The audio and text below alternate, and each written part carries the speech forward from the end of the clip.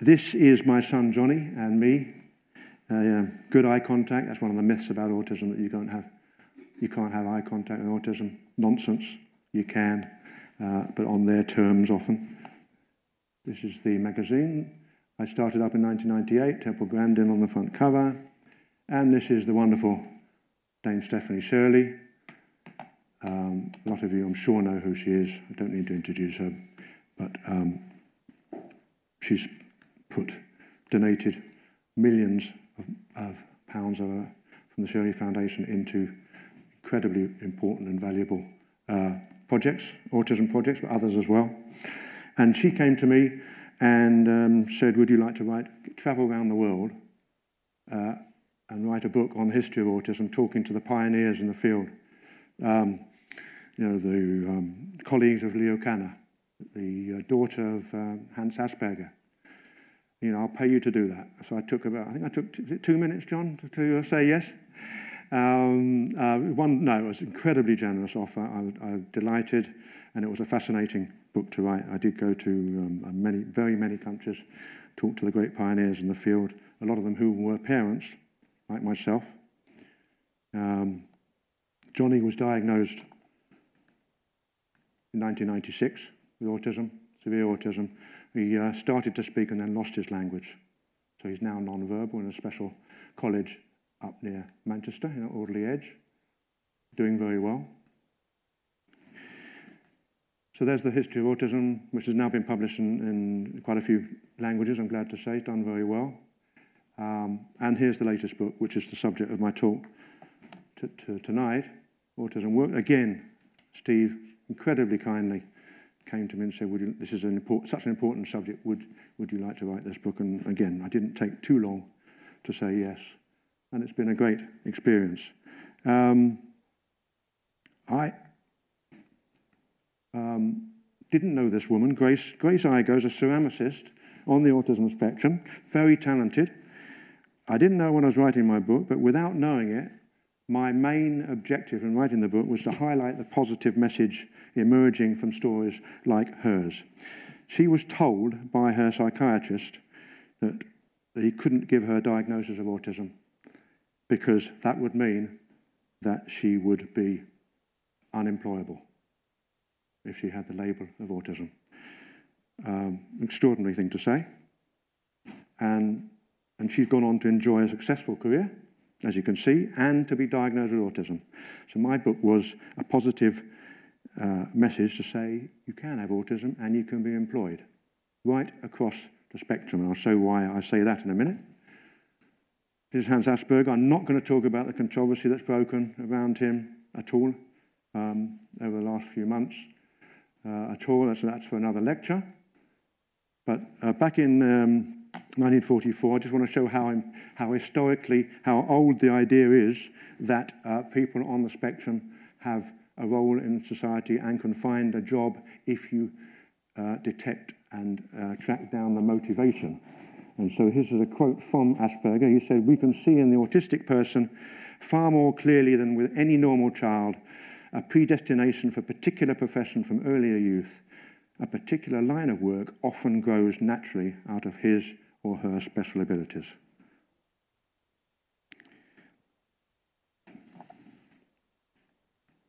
Importance of work.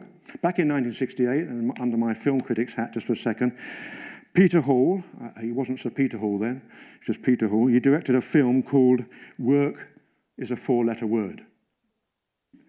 Lovely title. It's a good fun film, and I urge you to see it. Nothing to do with autism. Stars David Warner and Cilla Black, of all people. But we know that work, well, it is a four-letter word. It's a crucial element in all our lives in ensuring well-being, self-esteem, not to mention, of course, financial security. This is Temple Grandin, one of the most famous women in the world with autism, also designed about a third of all the cattle ranches in the United States, including John Wayne's. And she said this: "Working is such an important part of my life.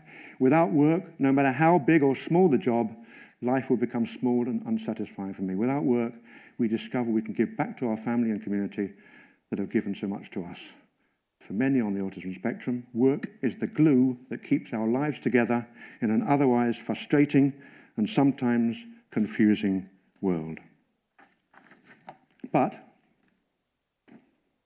here are the statistics, which don't make very happy reading. Just 16% of individuals on the autism spectrum have full-time jobs in the UK, and research from the last couple of years has found that only 10% of adults diagnosed with autism currently receive support to find employment. And yet 79% of people with autism on the unemployment benefit want to work. The prevalence of autism spectrum conditions is reported to be as high as 1 in 59 by the US-based Centers for Disease Control and Prevention. That would mean there are more than 600,000 people with autism living in Britain today. However, only about 25% of autistic individuals progress to further or higher education in the UK, and as you see, only 16% have full-time jobs. And as Dame Stephanie Shirley put it in 2009, it's a shockingly low figure for a group whose main impairment is in social interaction. Compares with around 31% for all disabled people and 57% for non-disabled people of working age in Britain. And furthermore, a study led by Professor Martin Knapp of the London School of Economics estimates that autism costs the country at least £32 billion per year in treatment, lost earnings, care and support for children and adults with autism.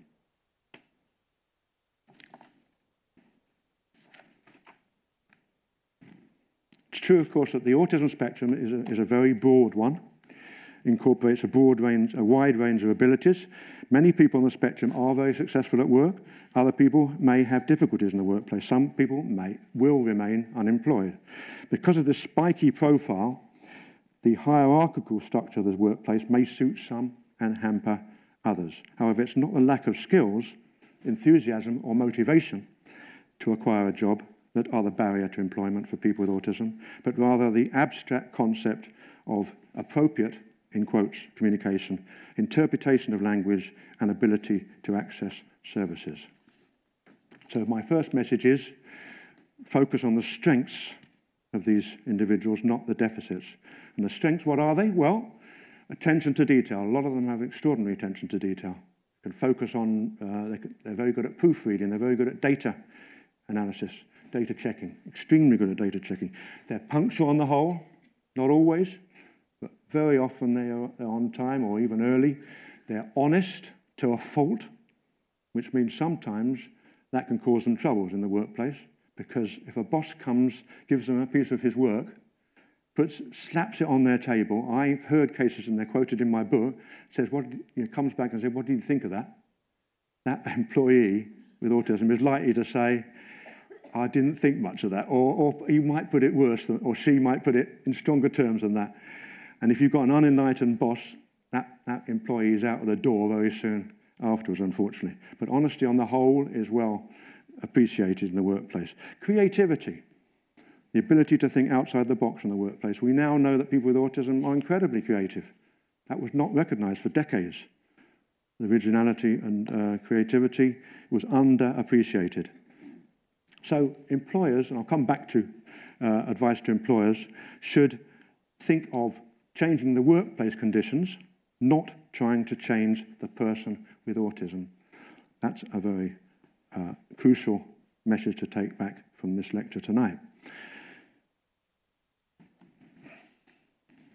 Now, many people with autism who have special skills are not good at selling those skills. That goes with the condition. Some have low self-esteem.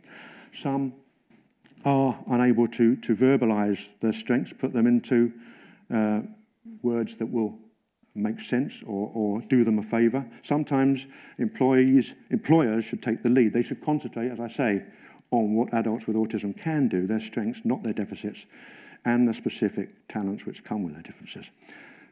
So employers should show flexibility and creativity, because people with autism have a lot to offer to society, and employers, and let me emphasize this for repetition, they should concentrate on what adults with autism can do, their strengths, specific talents. They should think of employing a person on the spectrum because of their differences, not in spite of them. And a sound business case should be made for employing workers on the spectrum. It's not an act of charity to employ an autistic worker. That worker is going to be a benefit to the company from a commercial point of view, quite apart from the creativity that he or she brings to the workplace. Let me just give a concrete example of that, which I just heard about during my trip to Argentina last week. An IT firm decided to employ a young man with autism, and in his first week in the job, with that brutal honesty I was talking about before, he criticized the software that the company was using. The bosses, luckily enough, were enlightened, and instead of bridling and rejecting the criticism, they asked the new employee to come up with proposals for improvements. And what he came up with was so much better that he saved the company billions of pesos. Even with the current devaluation of the Argentinian peso, and it's in a disastrous state, which was very good for me last week, because I was able to buy things very cheaply, but it's terrible for them in Argentina. But even that, if you save your company billions of pesos, you're doing very well, and that's excellent news for the company. This is Torkel Zona. Torkel Zona, who founded Specialisten, and the Danish company whose aim is to put 1 million people with autism into work by 2020. His son, Lars, is autistic. And here's the dandelion. What does a dandelion mean? Well, here's what Torkel said to me over breakfast one day. Kids love dandelions, but as you become an adult, this love turns to hate. The dandelion has become a weed. It destroys the order of your garden, and you want to get rid of it, but the flower is the same. Something else has changed. Your own norms have been replaced by society's norms. But what is a weed? A weed is a flower in an unwanted place. If you put the dandelion in a wanted place, it turns into a herb. I know this because I visited a farmer who makes a living out of growing dandelions. He harvests them for nutritional purposes. They give you back so much if they're treated well. And it's the same with people. If they're made to feel welcome, you have access to values. If they're made to feel... so what we're trying to do is to make autistic people welcome in the workplace so that employers have access to all the values. SAP is another company based in Germany, but it's now active worldwide. Founded by Germans, but as I said, I think about 9 or 10 countries, maybe more. And this is their puzzle piece metaphor. People are like puzzle pieces, irregularly shaped. Historically, companies have asked employees to trim away their irregularities because it's easier to fit people together if they're all perfect rectangles. But that requires employees to leave their differences at home, differences which firms need in order to innovate. So employers should realize that autism is a different cognitive style, one which may confer advantages in certain contexts. And there was an important study from the University of Stirling in Scotland in 2015, and that showed that people with autism display higher levels of creativity than previously believed. And this link between autistic traits and unusual and original ideas was widely welcomed. In fact, autism involves many different cognitive styles. It also involves many different interests. The key is to identify the motivation of a particular individual and work with that motivation, that interest, constructively and creatively. So let's have a look at which type of jobs are available, or which are the best match, the best mesh for a particular individual. And it's crucial, I should say, to acknowledge here, emphasize that people on the so-called lower end, and I don't like the expression lower functioning and higher function, but I'm going to use those terms as shortcuts here. But people on the so-called lower end of the autism spectrum can work if they're coached along the way and eased into the workplace. Jobs are available right across the autism spectrum. I'll give some examples of that in a minute. And this is a crucial and unique aspect of my book, Autism Works. Other books tend to focus on the so-called higher functioning end of the spectrum. It's also important to emphasize that people with autism, like those without autism, cannot be easily categorized. It should be recalled Temple Grandin's first professional job was one which required using words, not images. She worked on a print journal, the Arizona Farmer Ranchman, and yet she famously thinks in pictures, of course. Her book was called Thinking in Pictures, a famous book. Similarly, the late Donna Williams, Australia's most famous woman with Asperger's syndrome, was a poet as well as a painter.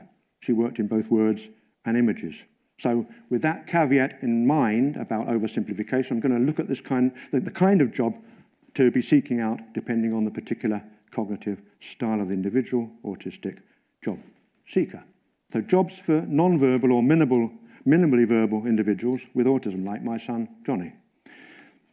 There are some examples: store restocker, library helper, factory assembly worker, warehouse helper, office helper, odd job gardener. Positive examples: the bottle bank. There's a bottle bank worker in Belgium who, non-verbal autistic, enjoys smashing bottles and gets paid to do it. Absolutely has great fun doing it. Poetry in Wood, I want to emphasize this wonderful charity in East London, run by Jackie Renfrey in Whitechapel in East London. It's a remarkable, it takes a big pride of place, I would say, in the chapter, in this section on non-verbal jobs in my book. They employ people on the autism spectrum, non-verbal, to make objects out of wood. They produce objects out of wood and then they sell them by commission or in the local markets, and they get a living wage. They get a standard living wage paid by Tower Hamlets, the local authority. It's an extraordinary charity, and it shows what people on that end of the spectrum, which people are neglecting, can do if you give them the chance. And I've been to visit, and you see the look on the faces of these people and the look of happiness and self-esteem rising as you watch, as they make it. Here is one. Thomas Robbins, non-verbal autistic, very autistic, non-verbal, has no language at all, but look at him concentrating on making this. And they're very, very classy bits of wooden objects. It's an extraordinary story.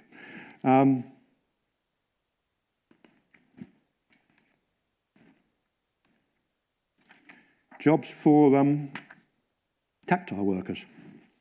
Tactile learners are literally hands-on, and creativity in the workplace can find inventive ways of tapping into these skills and enthusiasms.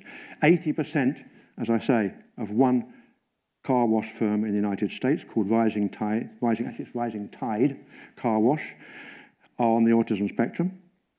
Another autistic individual in America has proven to be a wonderfully passionate guitar maker, and they're wonderful. I've seen them. Beautiful guitars he makes. Jobs for visual learners, commercial artists, graphic designers, web designers, cartoonists, photographers. Visual learners refer to see information presented in words, diagrams, or pictures. Many activities in the workplace, of course, do involve communication, verbal communication, but a surprising degree of communication is non-verbal. That's worth bearing in mind. Some individuals with autism spectrum conditions have become successful and creative in the arts, in the visual arts. Photographers, I would like to stress, there are some extraordinary examples of photographers who film or make shots and film video and still photographers of the natural world. They go around Central America, Costa Rica, and because of their detail, they can spot a little bird in a tree, which most of us would not even have seen. And they can close up, and they are beautiful, beautiful natural history photographers, natural world photographers.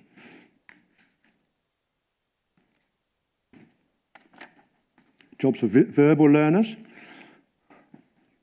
public speaking, acting. Many people with autism don't enjoy talking about their condition in public. However, some do. And they even turn it into a profession. There's some very big names in the film world who've revealed that they have been diagnosed with Asperger's syndrome. I'll give you just a few. Sir Anthony Hopkins. Sir Anthony Hopkins and he freely admits he has Asperger's syndrome. Daryl Hannah, Dan Aykroyd, Paddy Considine, that's just 5 names. And of course, I could also cite the well-known, highly successful TV presenters, Chris Packham and Alan Gardner. Now, Access All Areas feature heavily in my book as well. They're an award-winning theatre company in London that runs the UK's only professional training programme for the creative arts for people with learning disabilities. And the people who've emerged from that extraordinary programme include Kian Binchi, who worked as an autism consultant on the National Theatre's production of The Curious Incident in the Dog in the Night Time. And most notably, I would say, Jules Robertson, the son of the author Kathy Lett, on the right, who has Asperger's syndrome, as a star of the TV soap Holby City, playing a character with Asperger's. His full name is Julius Robertson, and he's one of the actually at the moment, I believe he's one of the key, has one of the key storylines at the moment. I'm glad to say he was at the launch last month, in September rather. On the left, Dean Beadle. He's a public speaker. Anyone who hasn't seen him, they should. He speaks all over the country and even abroad, and he is incredibly enlightening, but also very, very funny about what it's like living with Asperger's syndrome. He's a marvellous speaker, highly recommended. Dean Beadle on the left, Jules Robertson on the right.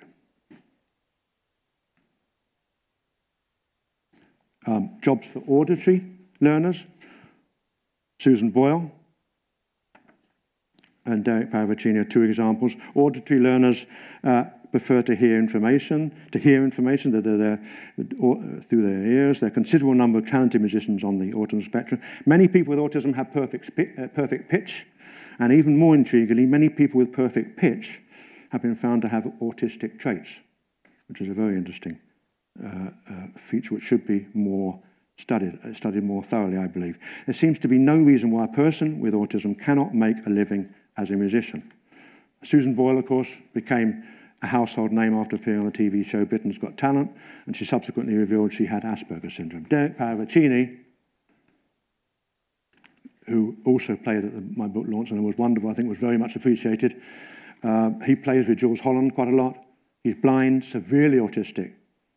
Put him in front of a piano, and he can improvise, he can play anything. You can shout out the name of practically any song from the American Songbook or even the British Songbook, and he will play it beautifully. There's an example of what you can do, as I was saying, on the spectrum, not what you can't. Derek is a very good example of that. Manual work, plenty of examples of manual work to find, walking dogs, gardening. There are others, plenty of others. So, okay, you've chosen the kind of job you want to apply for, and you've made it through to the interview stage. What then? Well, yuck, the interview stage. The horrors of the job interview. Canadian study in 2015 indicated that adults with ASD fare poorly in job interviews. That's not a surprise, but even the so-called higher functioning ones do, because interviews require interaction, eye contact, normally on the terms of the interviewer, not the candidate. They often require responses to abstract questions expressed in metaphorical rather than literal language, and metaphors are difficult for people on the autism spectrum. Some employers agree to supply the questions before the interview, but many still do not. Here's a wonderful guy called Jesse Saperstein, an American writer with Asperger's syndrome. He's written several books I highly recommend. You can find them on Amazon about living with all sorts of aspects of living with the condition. Here's his recommendations for the interview. Show up early. Well, they're usually quite good at that, but not always. Look after your hygiene and grooming.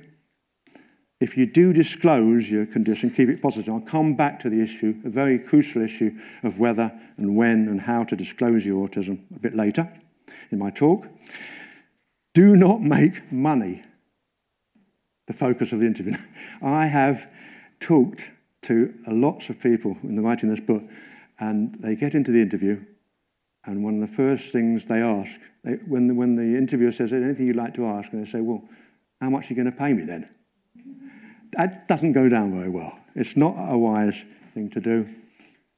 And use humour sparingly and with extreme condition. People on the Asperger end of the spectrum, in fact, across the spectrum, do have a sense of humour. My son actually has a non-verbal, Johnny, a non-verbal, very Charlie Chaplin, maybe Buster Keaton more, non-verbal sense of humour. And they do have humour, but it comes out at strange times and in strange ways. So you have to be careful, if you're on the spectrum, to use it appropriately. And probably, I would say, to be safe, don't use it in the interview.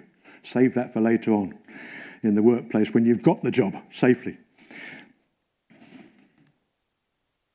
Well-meaning stereotypes about autism.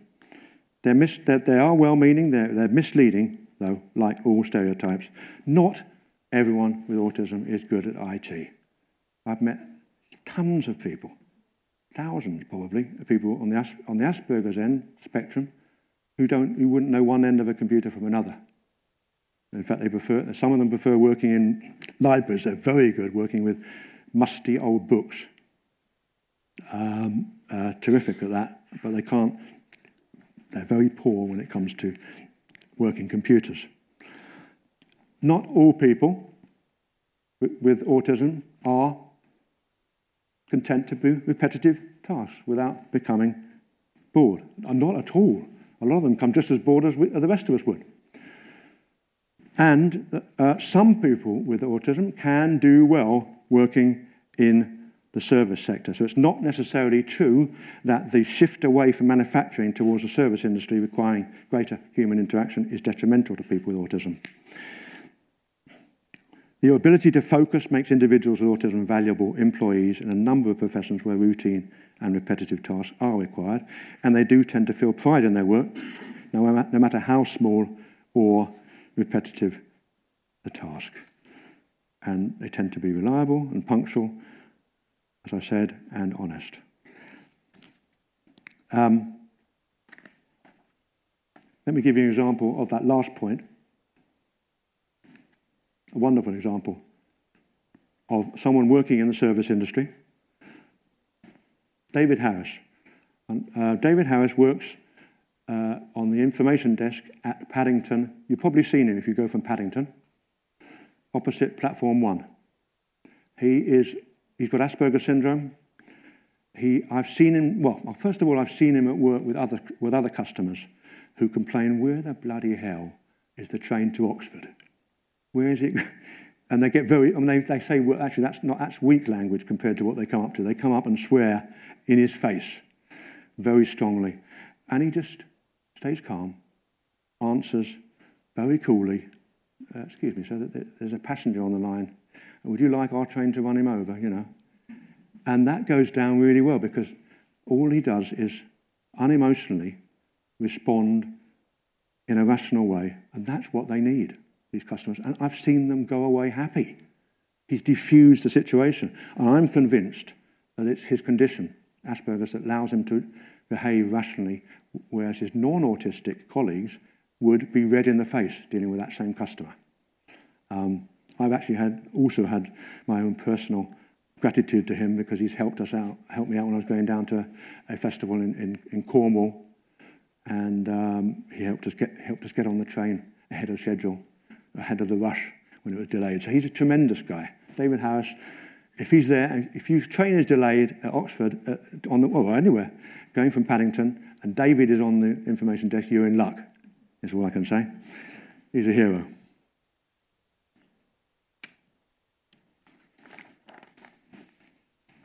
A word about unpaid internships. Do they amount to exploitation? Well, while there's no doubt that any form of meaningful employment, paid or unpaid, can increase feelings of self-esteem in these individuals, as in all members of society, autistic or not, claims have been made that such unwaged placements amount to little more than exploitation. As Professor Elizabeth Hill of Goldsmiths College, London, and she was I'm glad to say, on the steering committee of the book, Autism Works, she told me you have to pay. Internships are exploitative across the entire population. On the other hand, she added, huge numbers would be deprived of job opportunities completely if you eliminated internships. So it's a complicated area with argument on both sides.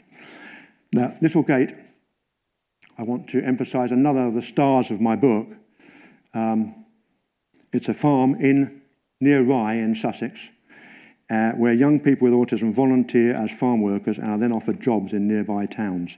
One woman, Angela Dello, has worked part-time in an Italian restaurant, and she's said to make the finest tiramisu in the south of England. Non-verbal, autistic, here she is with her tiramisu. Look at that face. Look at the pride. Here she is opening her first payslip, even more important. And when she and the others return from their part-time jobs to work at the farm, I've seen it for the rest of the week, so they go back to volunteering at the farm, their whole posture reveals a new self-confidence. I've seen their pose, they're more upright, they're more confident. It's extraordinary what having a job does to a human being. And that applies, of course, to people with autism as much as any of the rest of us. Talking about Angela, another unique aspect of my book is women with autism in the workplace. I've got a large section dedicated to this. There's clear evidence that females are better at camouflaging their autism than males, but this effort can be exhausting, depressing, and distressing. They can arrive home after doing a good day's work at the office, and they're completely shattered. I've talked to their partners, and they say it's not worth even trying to talk to them, the woman, when she comes back. She just needs to lie down in a darkened room. Kevin Pelfrey, who studies this a lot at George Washington University in Washington, D.C., he told me the systems dealing with stress are constantly being taxed. Women with autism have two jobs: to pass as neurotypical and to do the job itself. They are not given as wide a latitude for being different.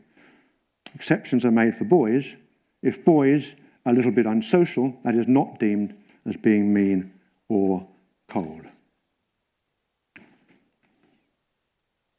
Here's some of the general issues, not just for women, but for right across the spectrum, the sexual divide in the workplace. So you have sensual distractions, because it must be acknowledged there are very real differences.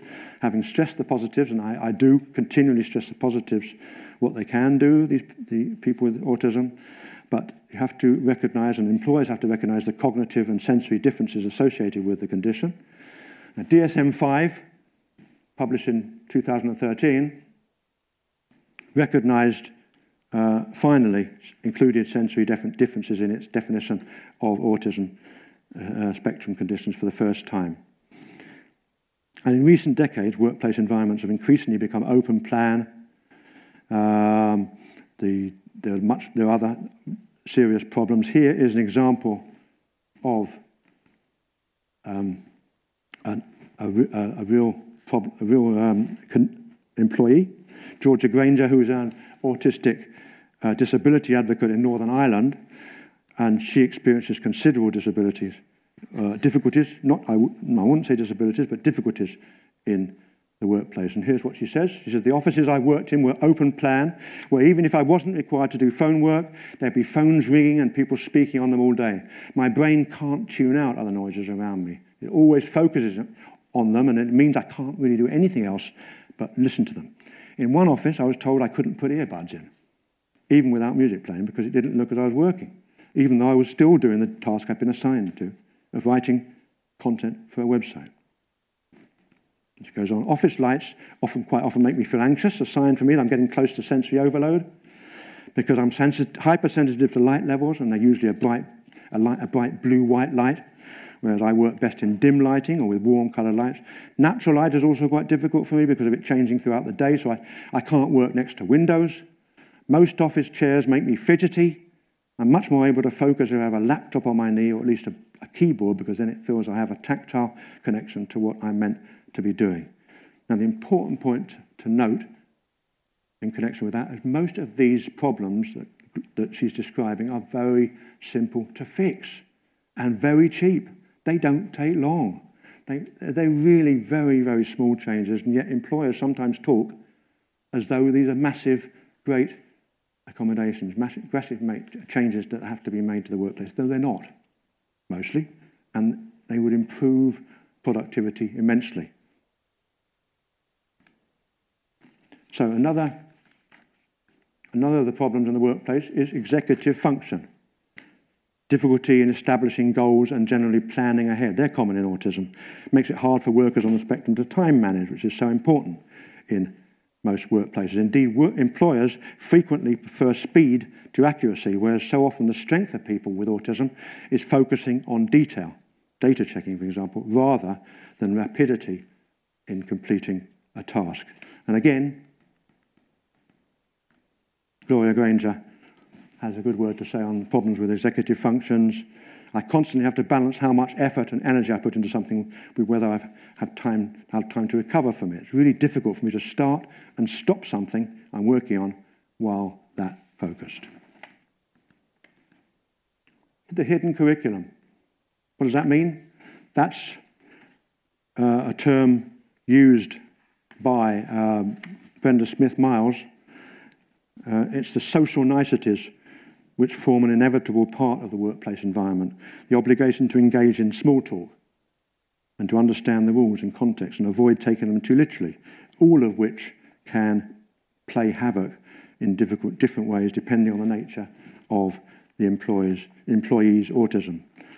Barbara Bissonette cites the instructive case of a woman with Asperger's syndrome who was first reprimanded by her boss because she texted her boyfriend in office hours, and she protested that the rules stipulated no personal telephone calls.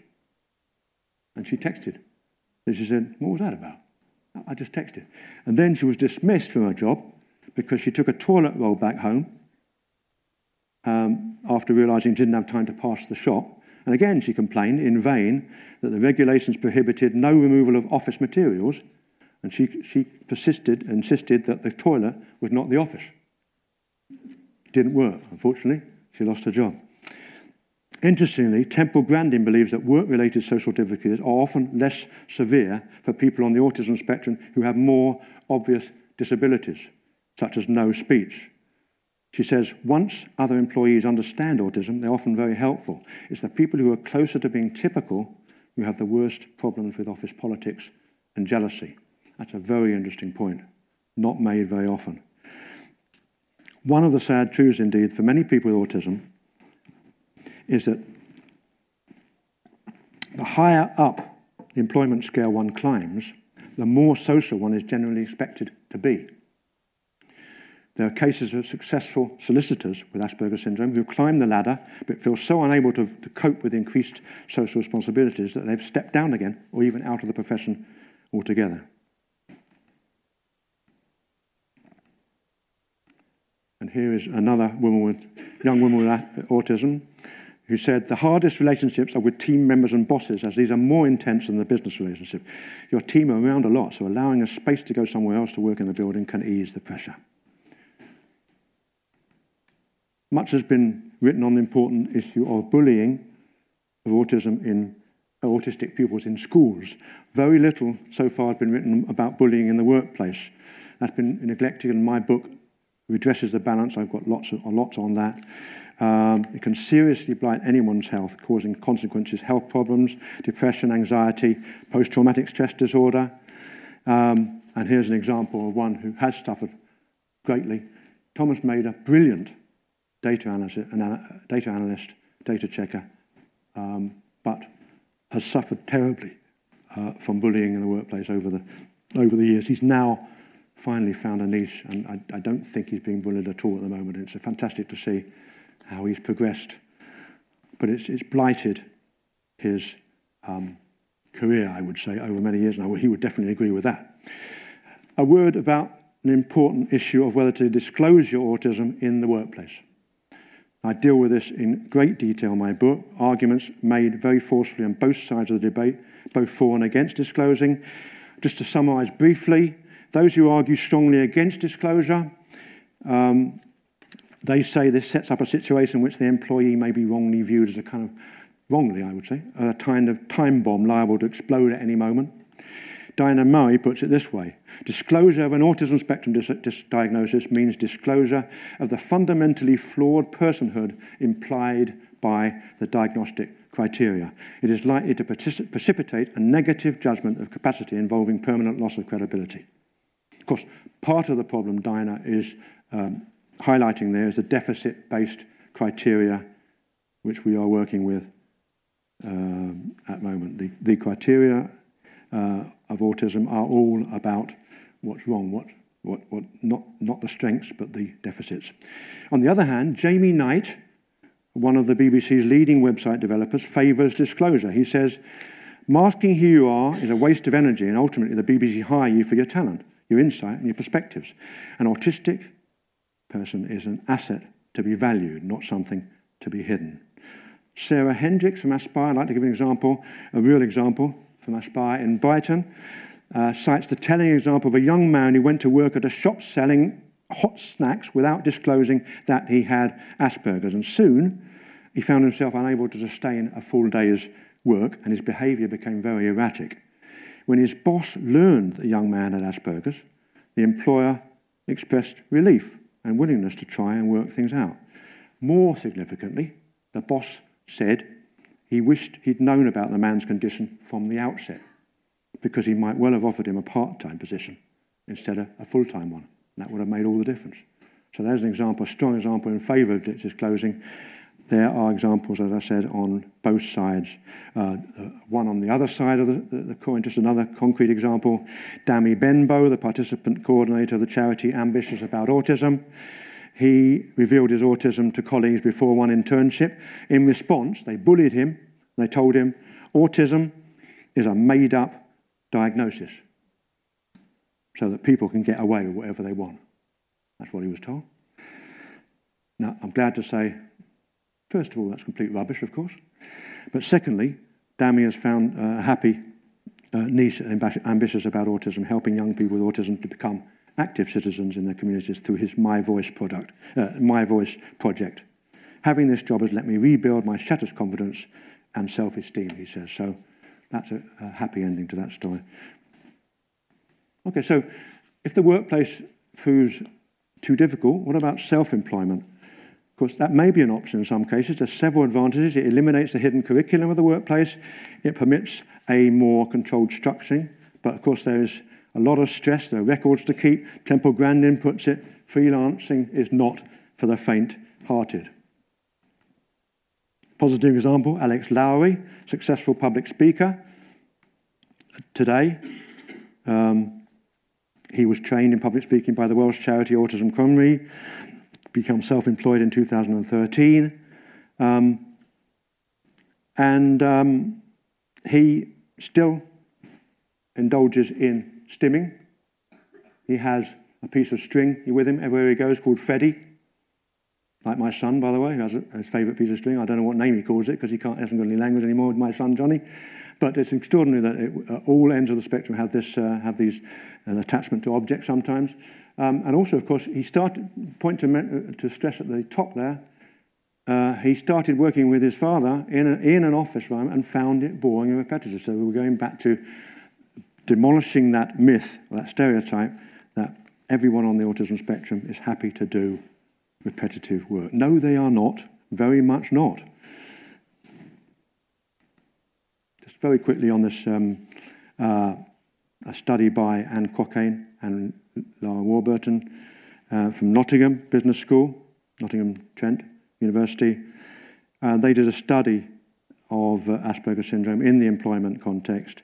They asked employers what they were looking for, and employers did value high work ethic, IQ as you'd expect, and But surprisingly, attention to detail, honesty and directness were variously seen as strengths or weaknesses, depending on the specific job role, which is an interesting observation. And they add that employers should question if positive values of these softer skills are more appropriate. Is it being empathetic and a good communicator always necessary? And I have lots of case studies in my book of examples of people on the spectrum who are able to stay clear-minded. In fact, David Harris at Paddington was one, but there are many more in the health service.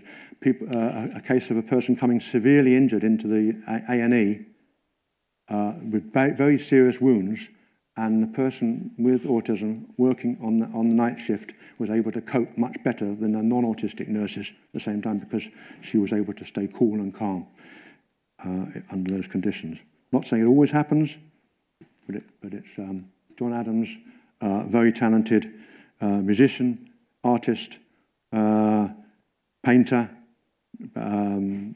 poet as well.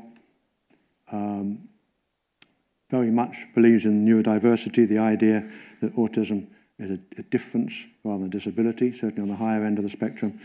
But he still has problems, as he would freely admit, and because of how society treats autism, not how autism is in itself. That's his key point. If people understand what autism is, then it would make life much more pleasant and much more productive and much more creative for society as a whole. Just a quick word about advice to employers. So eliminate the fear of the unknown. Learn about autism, but also avoid well-meaning stereotypes. Tailor the interview process. Try and pare down the questions, the metaphorical, or avoid them altogether, metaphorical questions. Be aware of the autism advantage, that all the skills that I've talked about in this lecture. And remember that employing a person with autism is not an act of charity. It makes good commercial sense. There are certain jobs which people with autism can do just as well, if not better, than those without autism. And that's something that employers should bear in mind.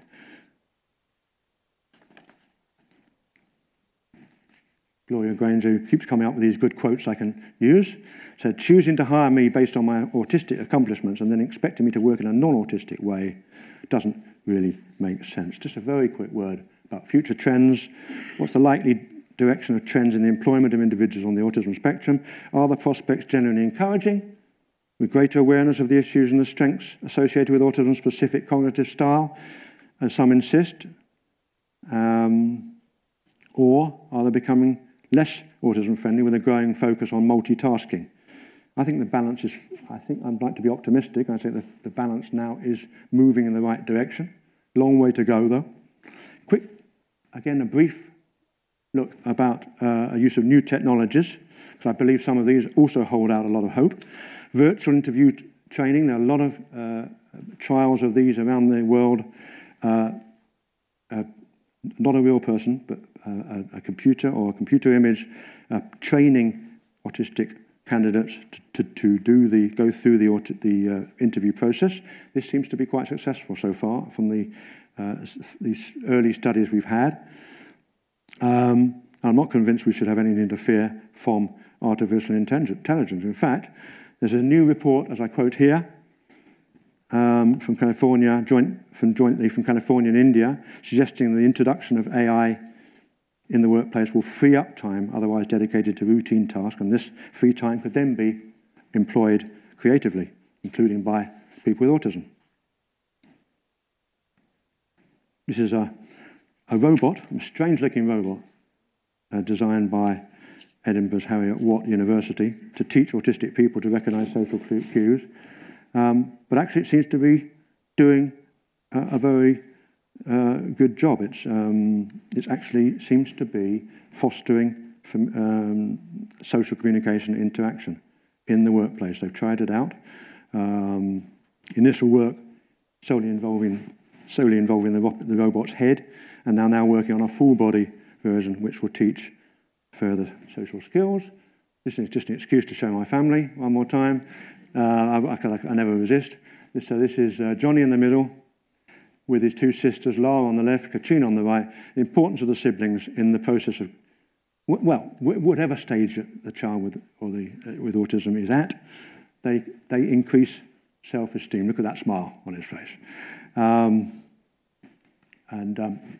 Just a final quote from Simon Baron-Cohen, which is, he told me, oh no, this was a quote in 2007 actually, Simon Baron-Cohen, he said, never been a better time to have autism. Why? Because there's a remarkably good fit between the autistic mind and the digital age.